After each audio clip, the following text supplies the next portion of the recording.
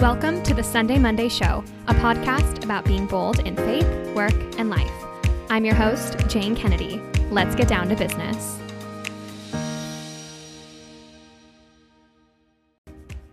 Hello and welcome back to the Sunday Monday Show. Jane here, and I'm over the moon to introduce today's guest, who is none other than my grandmother, Mary Ellen Judson, also affectionately known as Nomi. I am the oldest grandchild. I did give her that name. Sorry, Nomi, but you're also the only Nomi I know, so I think it worked out just fine. Nomi is the mother to 3 children, the grandmother to 9 beautiful grandchildren, and she lives her life with so much grace, so much wisdom, so much service.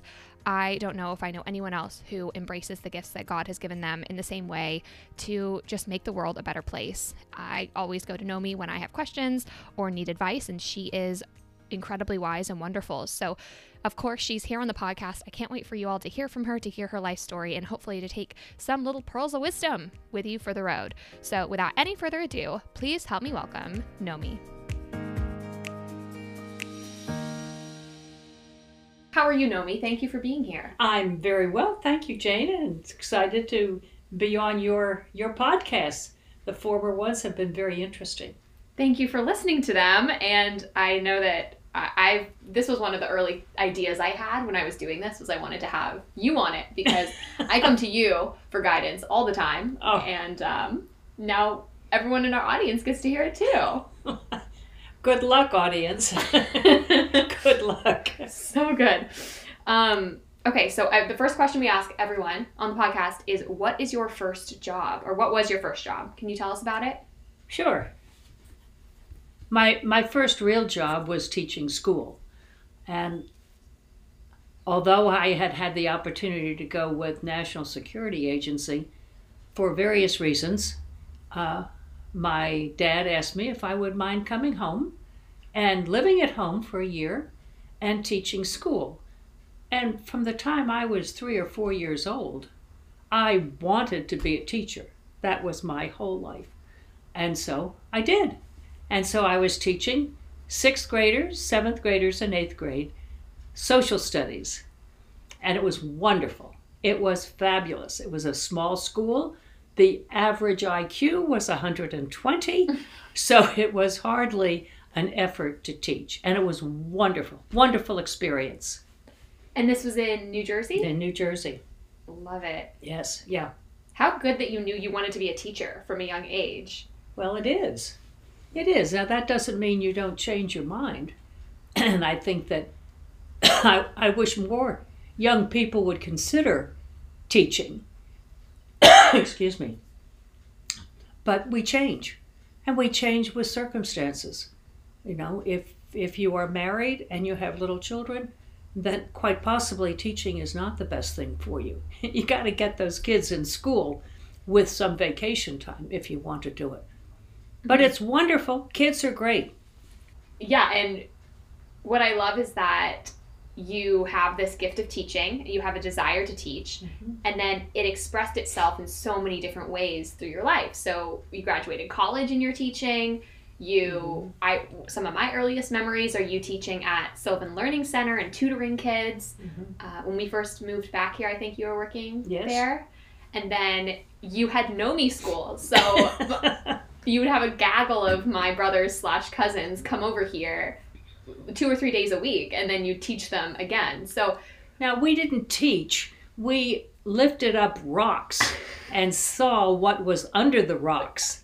And some of the times they were crawly and creepy, but getting our fingers into the dirt was a great deal of fun.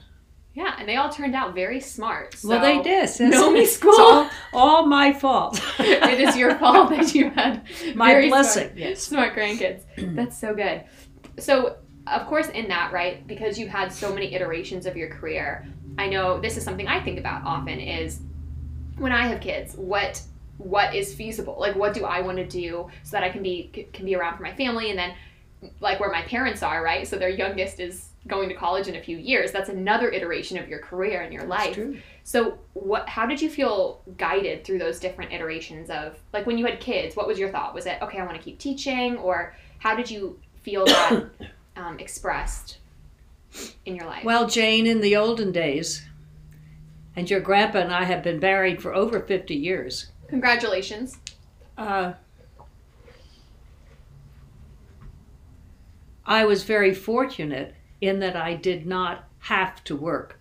While my children were preschoolers, until they got into school, I was able to be with them, sometimes for good and sometimes for not so good, but I was able to be at home with them. And then your grandpa was transferred. And so, although I had been teaching a little bit in Chicago, we moved to California and we were starting all over again. And it was important for me to be around and to be aware with my youngsters as they became teenagers. And I found in California that there was all kinds of daycare for little children, but there was nothing that helped young adolescents. And that's when your kids really need some guidance. Mm-hmm. So when my kids went to college and in high school, I did teach. I taught preschool, and I also taught at Sylvan Learning Centers. So I did that. So I was able to teach little children and big children. Mm-hmm. And you taught also in a juvenile correction facility. Yes, I did. I taught in a group home. A group home. Where the young ladies, they were 14 to 18-year-olds, and they succeeded with us or they went on to juvie. And it was a challenge. Mm-hmm. I had grown up with a extensive but very sophisticated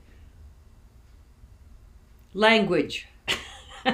And I but taught these youngsters who were 14 to 18 who spoke a totally different language. I needed my Google search to find out what a lot of these nasty, nasty words were. But they needed help. They needed some guidance. They needed somebody to say, world out there is okay, but you have to work at it. Mm-hmm. That's beautiful. I think that the creativity of God in using our gifts at different times in our lives, it's just so humbling, because I can imagine when you first moved home and started to teach, you had no idea where that would take you, but that's amazing. And so that's a big constant in your life, right, was teaching. Mm-hmm. And you have just this great gift of spiritual motherhood, of being able to care not only for your children and your perfect grandchildren, but also yes. for these kids that are brought into your life through your work. That's true. And another constant I know has been your faith. Mm-hmm. So you grew up in a very Catholic family. A very Catholic family. A very Irish Catholic family. Irish Catholic family. And can you share a little bit about kind of your experience growing up with your faith, and then how your faith changed over your life? Over the years? Yeah. Well, I had some very great influences. My mother, Marie Fitzgerald, was a person who was very bright, had total faith in God. She had total faith that God would take care of her. And to me, as an outsider, I looked at her and she saw the world through rose-colored glasses. On the other hand, my father was an engineer. And so in his life, everything was black and white. And he also had a strong faith. But in their business career, my dad's job took his family all over the world, living in Germany at the rise of Adolf Hitler, coming back and working through the war and that kind of thing. My mother was one who, pre-Vatican II, felt that nobody in church could understand the Latin. So she would step up with her missal, stand outside the altar rail, and read the first the Old Testament and the New Testament, while the old Monsignor was mumbling in Latin in back of her. I will never forget that. Never. I love that. She spoke at communion breakfasts. She was a speaker and spoke of religious matters. What I liked was she had beautiful hats. And it was the hats that I'm sure got her hired at all of these women's activities. But my faith probably grew with my sister. I have a sister who's 10 years my senior, and she determined to become a missionary. And boy, her faith was unbelievable. You just could not believe all that she went through. Exciting. Mm-hmm. Exciting as the little sister watched, but bringing God to many godless people. As the ladies at the bridge party, my mother would have bridge parties to collect money for the babies in China that my sister was serving. And when my sister came home, the lady said, "Well, of course you don't give milk to pagan babies." And my sister, I guess breaking all the rules of honesty, just kind of nodded and said, "Oh, we give the milk where it's needed." Uh-huh. But I've had an interesting upbringing, mm-hmm. and I've had an easy life, so it's a lot easier. I have not had lots of crises in my life. Mm. Makes it easy. Makes it easy to have a church and church friends around. Mm-hmm. Yeah. That's beautiful. Your sister is one of the coolest people ever. She's a Maryknoll sister, yes, right? Maryknoll sister. A Maryknoll sister. Wasn't she on the cover of Time magazine at some point? Yes. There was a Bishop Walsh who was brought out from behind the bamboo curtain. Oh. The communists did not want him to die in imprisonment. And so they brought him out through Hong Kong, and Sister Kay was the one that greeted him, and the communists turned him over to Sister Kay. And there was Kay on the front page of the New York Times. It's amazing. Yeah. What an adventure, too. I think so many people think about entering religious life and mm-hmm. how you're signing away like a life of adventure, and she probably had one of the most adventurous lives ever. Yes. Being a nurse and traveling the world. So great. Yes. Yeah. But she also, she had her stumbles too. She was not accepted into the nunnery. And when she went in, she became a novice, but they would not let her be professed. I didn't know this. No, she was not professed in the order of things because she was too strong-minded. Which ended up working out for her. And runs in the family. Runs in the family. Mm. But she ended up with 64 years as a Maryknoll sister. Amazing. So, and on their boards of directors and running the Chinese area as well as a lot of situations in the States.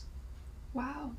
That's amazing. Yeah. So, yeah, I mean, I think about like your life and your career and your faith and then your family. I mean, so many things, right? It's just such a glowing example of being open to God's will. And I know you moved all over the place as a kid, and mm-hmm. then you and your family and like my mom and you all moved all the time.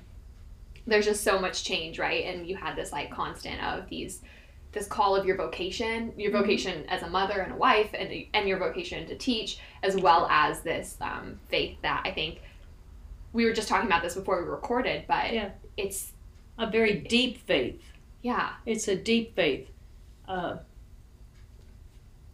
You do have doubts. I'm thinking of doubting Thomas, who doubted that Jesus had risen. But he came and he asked, and Jesus was there for him, and his whole community was there. And I think so many young people who have a tough time with their first job or with their fifth job, or who have difficulty in a marriage. And they, does God really exist? Does God exist for me? God exists for that other person over there, but does God exist for me? And it's so important for the rest of us to be a welcoming community to that person who's going through crises. I'm an 85-year-old person, and many of people around me are dying, not from COVID-19, but from age. And women are losing their husbands, or their husbands are suffering with dementia of any number of ways. And it's a challenge. It is a challenge. And it's important to know that there is a loving God out there. And that there are loving neighbors, friends that have a same basic understanding of truth and an afterlife. So it is different as you grow older. But it's such a good witness to faith. I find it to be a really helpful witness to look to you, and I love coming home because I get to go to daily mass with you and see all your fun daily mass That's friends, right. and it is a really beautiful community that you have here. Yeah, and I can imagine that as life changes and as you, as life changes, it's just good to have that rock, right? And those it is a doubts rock. hit. Is that foundation? It's something that you can hang on to and get your feet on and say, this is real. This is real. You talked a moment ago a little bit about, people in my generation. Yes. Us. Us, yes. What sorts of things, whether it's things that you look back on now and you say, oh, okay, like I wish I kind of had this, I wish I had known this, or I wish I'd had the courage to do this. Like, what sorts of things do you wish you would have known in my place? regrets?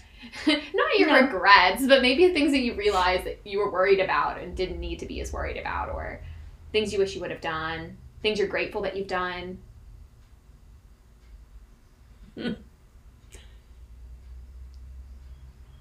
Well, I think life that is open to young people today is wide open. But I think it's also difficult for young people, and when I'm saying young people, probably from 20 to 50, to understand who they are. To be able to look at themselves and to say, who am I and who do I want to be? As you're teenagers, you have parents and grandparents who say, you should do this, you should do that. And when you get to be a big girl, it's you yourself that is saying, I should do this, but do I want to? I want to do this, but should I do this? I also think that in this world of technology, that it's scary. It is a very frightening world, because I think you lose a lot of your identity, and you lose it to public podcasts or to other people trying to influence you all the time. It's challenging to be people of real, honest humanity, because there are an awful lot of people who don't think humanity makes any sense unless humanity has that checkbook or the card to write a check, to spend money, and there's a lot more to life than material goods. Yeah, I agree. That's I think it is frightening. It is frightening. It is frightening, and yet it's so important to have friends friends from any age level, but friends that you admire or that you see have good reasonings in back of them. And one of your crises might be that you find out that that person isn't who you think it is. Maybe it's somebody that you work for. Maybe it's a boss. Maybe it's somebody in the church. I think our church has failed us in many ways. But the overwhelming, that church has kept going for 2,000 years. And when we see things we don't like, we need to do what we can do to make them better. Mm-hmm. Yeah, yesterday's reading, I think it was yesterday's reading, was about... Oh, yes. I read it. It was, an Acts of the Apostles, and they were talking about... it was someone talking to the Sanhedrin. Don't believe this guy. Don't go against these people who end up being the apostles. Yeah.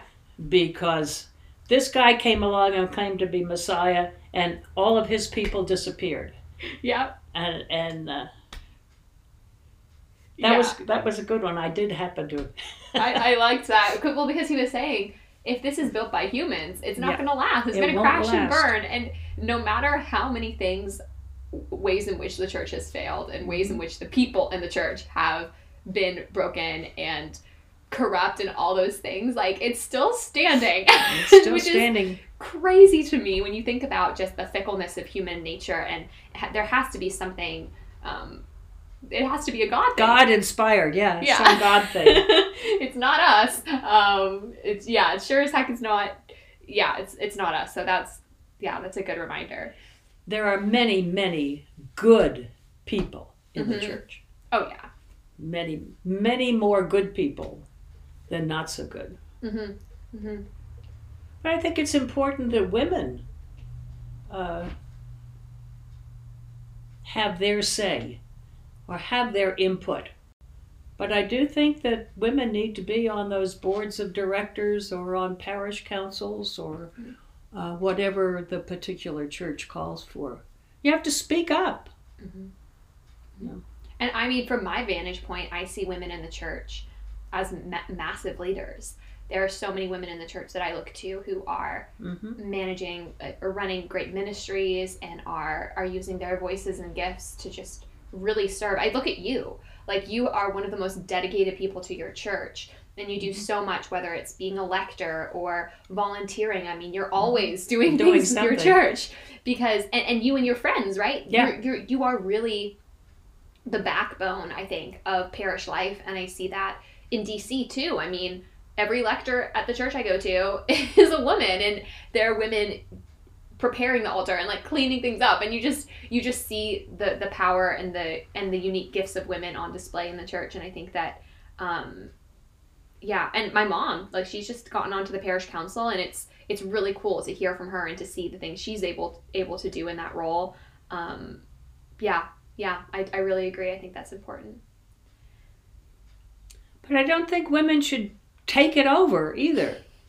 I think if you get women involved in some of these ministries or parish councils, all of a sudden you have a group of 10 and 9.5 of them are women, which scares the men away. And honestly so. I think that is a real detriment of a lot of women that minimize the goodness of men and the spirituality that so many men have. Welcome them, encourage them to participate in the church. Yeah, I couldn't agree more. It's recognizing the unique gifts and the unique offerings of men and women, and we need both. And I sure do. I see where you are, like, or I see the concern, because I feel it too. Whereas, like, sometimes as a woman, I'll look at a church event or something that guys are trying to plan. They'll be like, "Hey, can you come help us?" And immediately I'll be like, "You all, this is a mess. Like, give me the keys, and I'll just take it over and redo it, right?" And I had to work so hard to not be that person and just to say, "Yeah, this looks really good. Like, let me know if you need any help," because really it's about recognizing the great gifts of each person, and the way one person might do it might be different from how you're going to do it, but but you can support. That's so good. Yeah. Yeah, I do have to say, though, I feel really excited about the future of our church. I think that the people I meet who are coming up as leaders and entering seminary and working on ministries, it's beautiful. Like, I really do think that we have this great awakening of the church that I'm really excited about. Yes, I certainly hope that is true. We have a situation in California where we do not have the priests that we need, and it's a real challenge. Mm-hmm. We've had many priests in the last 3 years who were very strong Vatican II outgrowths, and so many of them have died. I think it's interesting just the ways in which being in DC, the seminaries are just packed with kids. Yeah, there's so many. The Diocese of Arlington, the Archdiocese of DC, they have tons and tons of seminarians coming up, and I very intellectually well formed, very spiritually well formed, just really, really good. But yeah, I remember it is definitely different going to Mass in DC and going to Mass here. You have like our priests at the church I grew up at. I mean, 2 priests, 4,000 families at this parish, massive parish, big school, huge community. Right.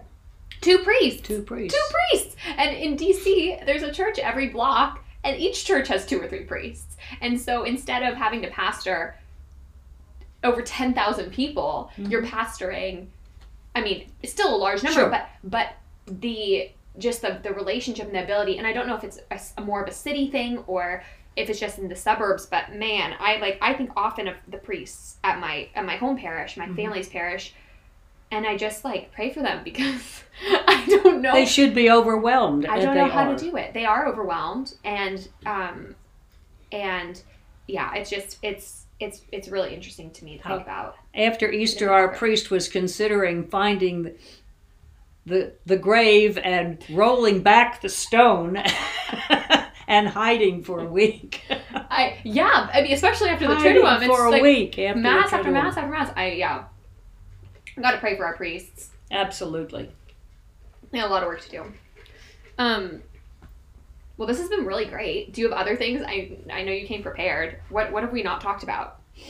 I got a little off track. I always do. No. I don't think we got off track. I think the question of my work history is I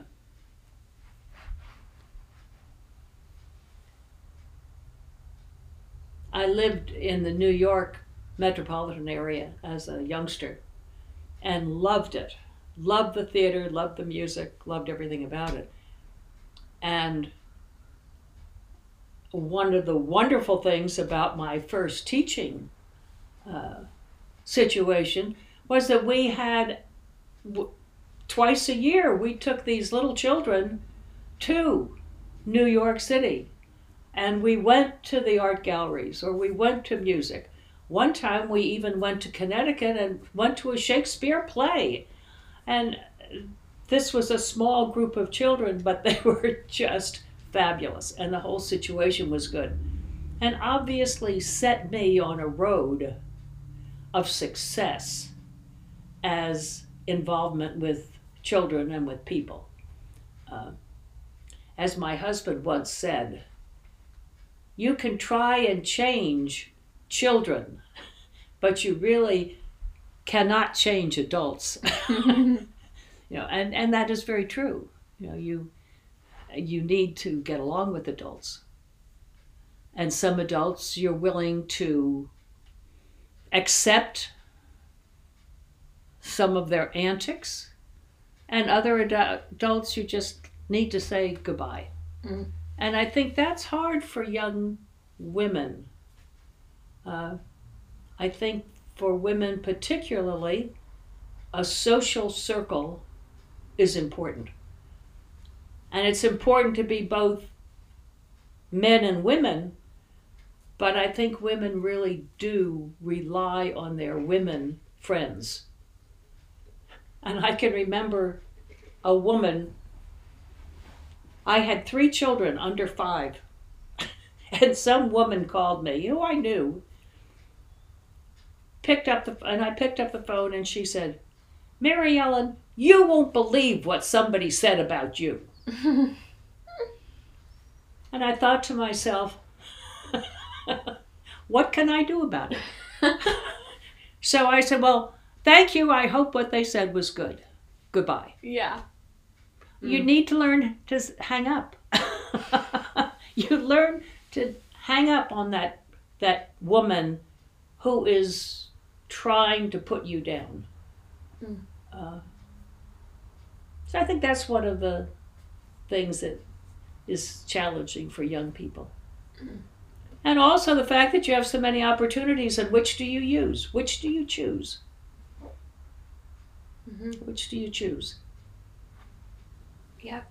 I think both of those things are lessons that I learn all the time. Like the opportunities, I think that's obviously like a big situation, because there are so many opportunities available to us. I moved across the country, and I got a new job, and there's more opportunities coming in the next few months. And like, it can feel very, very overwhelming. And I think that for me, at least, that's really where my faith just holds me, is knowing that there might be a more right decision and a less right decision, but either way, God's going to meet me there, and he is going to provide for what I need in that space.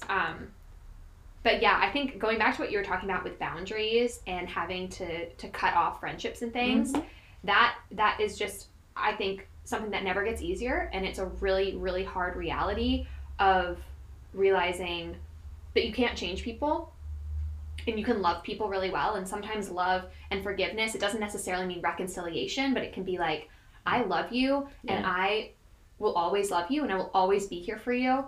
But I can't change. I can't change you. And I can only imagine how much more complicated I can't that gets. change you, and I'm not willing to change myself. This is true with male-female relationships too. Can't change. But you can change yourself if it's the right, if it's a positive change, but if it's not. That's right. Yeah.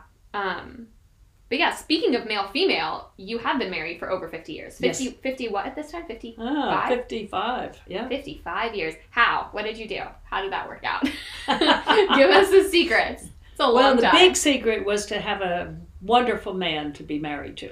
Yes, you chose very well. I chose very well. And we've been able to have a lot of fun together, and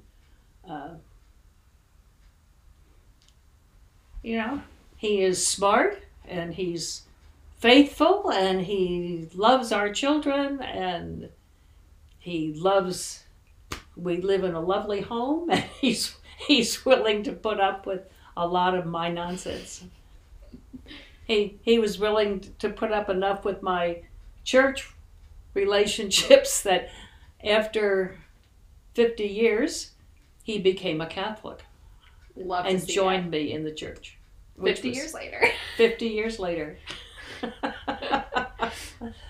Now that was one where the good Lord was moving him. Yeah. Slowly. Slowly. Yeah. That's so good. I think, especially now, like being in situations where you're dating and you're looking at different things, it is so good to be reminded that, like, finding someone who is good, like finding someone who is like good and kind in their core. Yeah. Because that, like, you can't really fix that. You can't really change that. Like, it's pretty ingrained in people. And, it is. Yeah. People are nice, and people are not nice. People are clawing up their either the corporate road or social situations, and they just, you have to be good.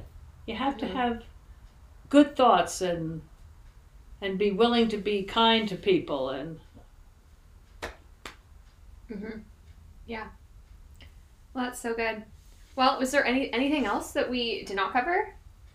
I like that you brought out the cherry blossom shirt for me. Was that to make me feel like I was at home? Yes, though you were at home. Well, I think you mentioned that we had been transferred business-wise a couple of times. And I think it's important that if you are married and you are uh, in a family situation, I think that if your husband is offered an opportunity, I think it's a joint decision as to whether or not you take it, whether you take the physical move. But at the same time, it's important to support your husband, not to be, well, I don't want to do this. I'm not going to leave my mother. I'm not going to do me all the time doesn't make it in a good marriage. I just saw the movie Minari about a Korean family, which of course is a totally different mindset. But you really don't want to minimize your husband unless there's a really good reason. And my transfers have moved me from the East Coast to the central part of this country to the West Coast, and life could not be better for us. Mm-hmm. And had we said, we're only going to stay in New Jersey, we would still be fixing radiators in schools, you know. Life offers you opportunities, and you need to take those chances. Not all the time, but often. Mm-hmm. So have faith. Mm-hmm. Have faith, the Lord will provide. But you have to try too. You know, it's not only the Lord that does the hands and feet. Yeah, he'll drive the car, or he'll steer the car, but you gotta hit the gas. That's what I always think about. Right. Well, and it's true. It's like the courage that you had all those years ago to move from New Jersey, then to Chicago, then to California. Mm-hmm. And then I look at my mom, who moved from California to Australia and lived there for almost a decade. I mean, for me, I didn't feel this crushing guilt of, okay, I'm gonna move to DC, I want to do it, I'm gonna do it. And I think it was easier on her because she realized, oh, I did something similar. I made that move, and so I thank you for leading that charge of making it okay. You look at my parents. My parents moved all over the world. Mm-hmm. They started out at Notre Dame. They went to Germany, which was a scary time for my mother, and then went to the islands in the Caribbean, where the houses were on sticks because the bugs would climb in, and then back. And yet that was my father's job, and my mother's job was to set up the social arrangements for the wives, to set up the bridge clubs, to set up the little plays. You make life where you are and make it the best that you can be. So, and that's such an attitude of choice. Choice. You choose. I think often I talk to people where they find themselves in situations. We all find ourselves in situations that are not ideal. No. And it's your choice if you're going to dwell in this isn't what I wanted, and this isn't what I needed, and I thought things were going to be different. I thought it was going to be this way or that way. And you have a choice to say, okay, so I'm reading right now. I think I told you about it, but I will give it to you. I need to I'm almost done with it. But it's called He Leadeth Me, and it's about this priest who spent 30 years in this Serbian work camp. Oh, boy. It's amazing, Nomi. It's amazing. And in the story, he talks about how his whole thing was, we're going to be priests in Russia, and we're going to convert the Russians. And nobody wants to get converted because they're all communists and they don't want it. And he and his brother priest find themselves in a work camp, which is pretty miserable in freezing cold Russia. And they decide after a couple weeks, they're like, well, we're not converting anyone, so we're done. We're out. Let's leave. And he talks about how they sat and prayed with it for a while, and they realized, no, the will of God is for me to be in this situation. He placed us here. And then, of course, he gets arrested and ends up, actually getting, sentenced to hard labor because he's a priest. It gets worse and worse. But he stays centered through that whole thing by saying, like, this is where God is has asking me to planted be. Mhm. And how hard is it for us, right? Like, I have a rough day at work and I'm like, I don't want to do it anymore. Like, I'm quitting. And it's just like, no, God, there obviously are times where you need to let go of something. But just to have a different mindset of, oh, cool, there's an opportunity here. And I have the opportunity to view this as an adventure, which I think you have always done, which is always good. It is good. Life is good. Life is good. You know, you can look at the COVID vaccine and say, I'm going to really get sick. Or you can look at the vaccine and say, this is going to keep me from getting sick. So go for it. My word for the day. Go for it? Go for it. Go for it. Well, it allows us to be sitting here doing this. That's right.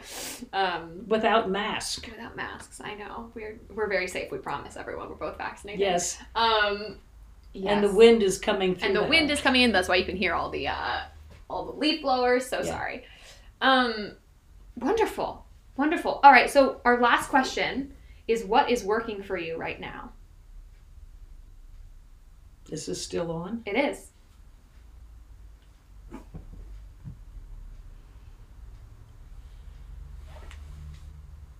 I think working for me now is a bit of complacency because I like where I am. I have seen my children grow and have grown nicely. Some have had real hurdles, but the hurdles seem to have been laid flat for the time being. I've watched wonderful grandchildren grow, and they all seem to be doing well. Some of them strike out at baseball games, but that's all right too. My husband and I are healthy, which is unusual. I'm finding more and more unusual. But I am happy that our church, we have had a wonderful 18 months of leadership with our pastor, who has supplied us with Zoom masses, with parking lot Eucharist. Midway during the week, he sets up a town hall. And we have a town hall meeting from 7 to 8 at night. And last week was on the beginnings of this small town in which we live. And last week, it was people who are the ages of my children and how they grew up in Lafayette. And there's one picture of 5 brothers in the bathtub at the same time. All these little children, but the beautiful hills and even some of the snakes that they were able to find. But this priest has been able to bring this community where at some of these town halls there'll be 300 on a Zoom call. Now for every computer, I don't know how many are in back of it, for Sunday morning Zoom masses, although we now have one mass, which is in the church, but only will fit 40 people.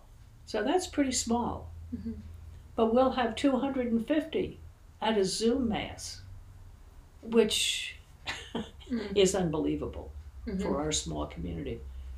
So I think in our area, the church is alive and well. And I like it that way, and I like being here. And I like being with my granddaughter, Jane. Oh, well, thank you for taking the time to share your pleasure. wisdom. I'm glad that, the sun is out, the sun is shining, and there's a lot of good, and I'm so grateful for you and for Grandpa. Thank you. And that you're nice and healthy. Yes. and now vaccinated. So it's so good. And I mean, I think, not to speak for everyone, but I think that all of your grandchildren and your children can look to you and Grandpa and see just a stalwart representation of faith and consistency and hard work. Yeah. And just this adventurous spirit and trusting God that I think underlies so much of your life, which is so good. It is. You're right. You're right. So thank you for being here. We really appreciate it. Thank you. Thank you, Jane. Of course. All right.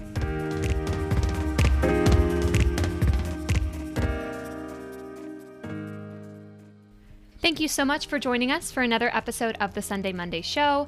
If you liked it, if you enjoyed it, if you learned something, we would be so appreciative if you shared it with a friend. Shoot it in a text, post it on social media, whatever you want to do. Sharing these episodes helps more people find them. And while you're doing that, if you could rate and review these episodes, that would also be so appreciated. If you're looking for more, you can follow us on Instagram at @TheSundayMonday_ or visit us online at www.thesundaymonday.co, where we have tons of articles and free resources designed to help you be bold in your faith, work, and life. Until next time, thanks so much for being here. Get back to work. I love you all. Bye.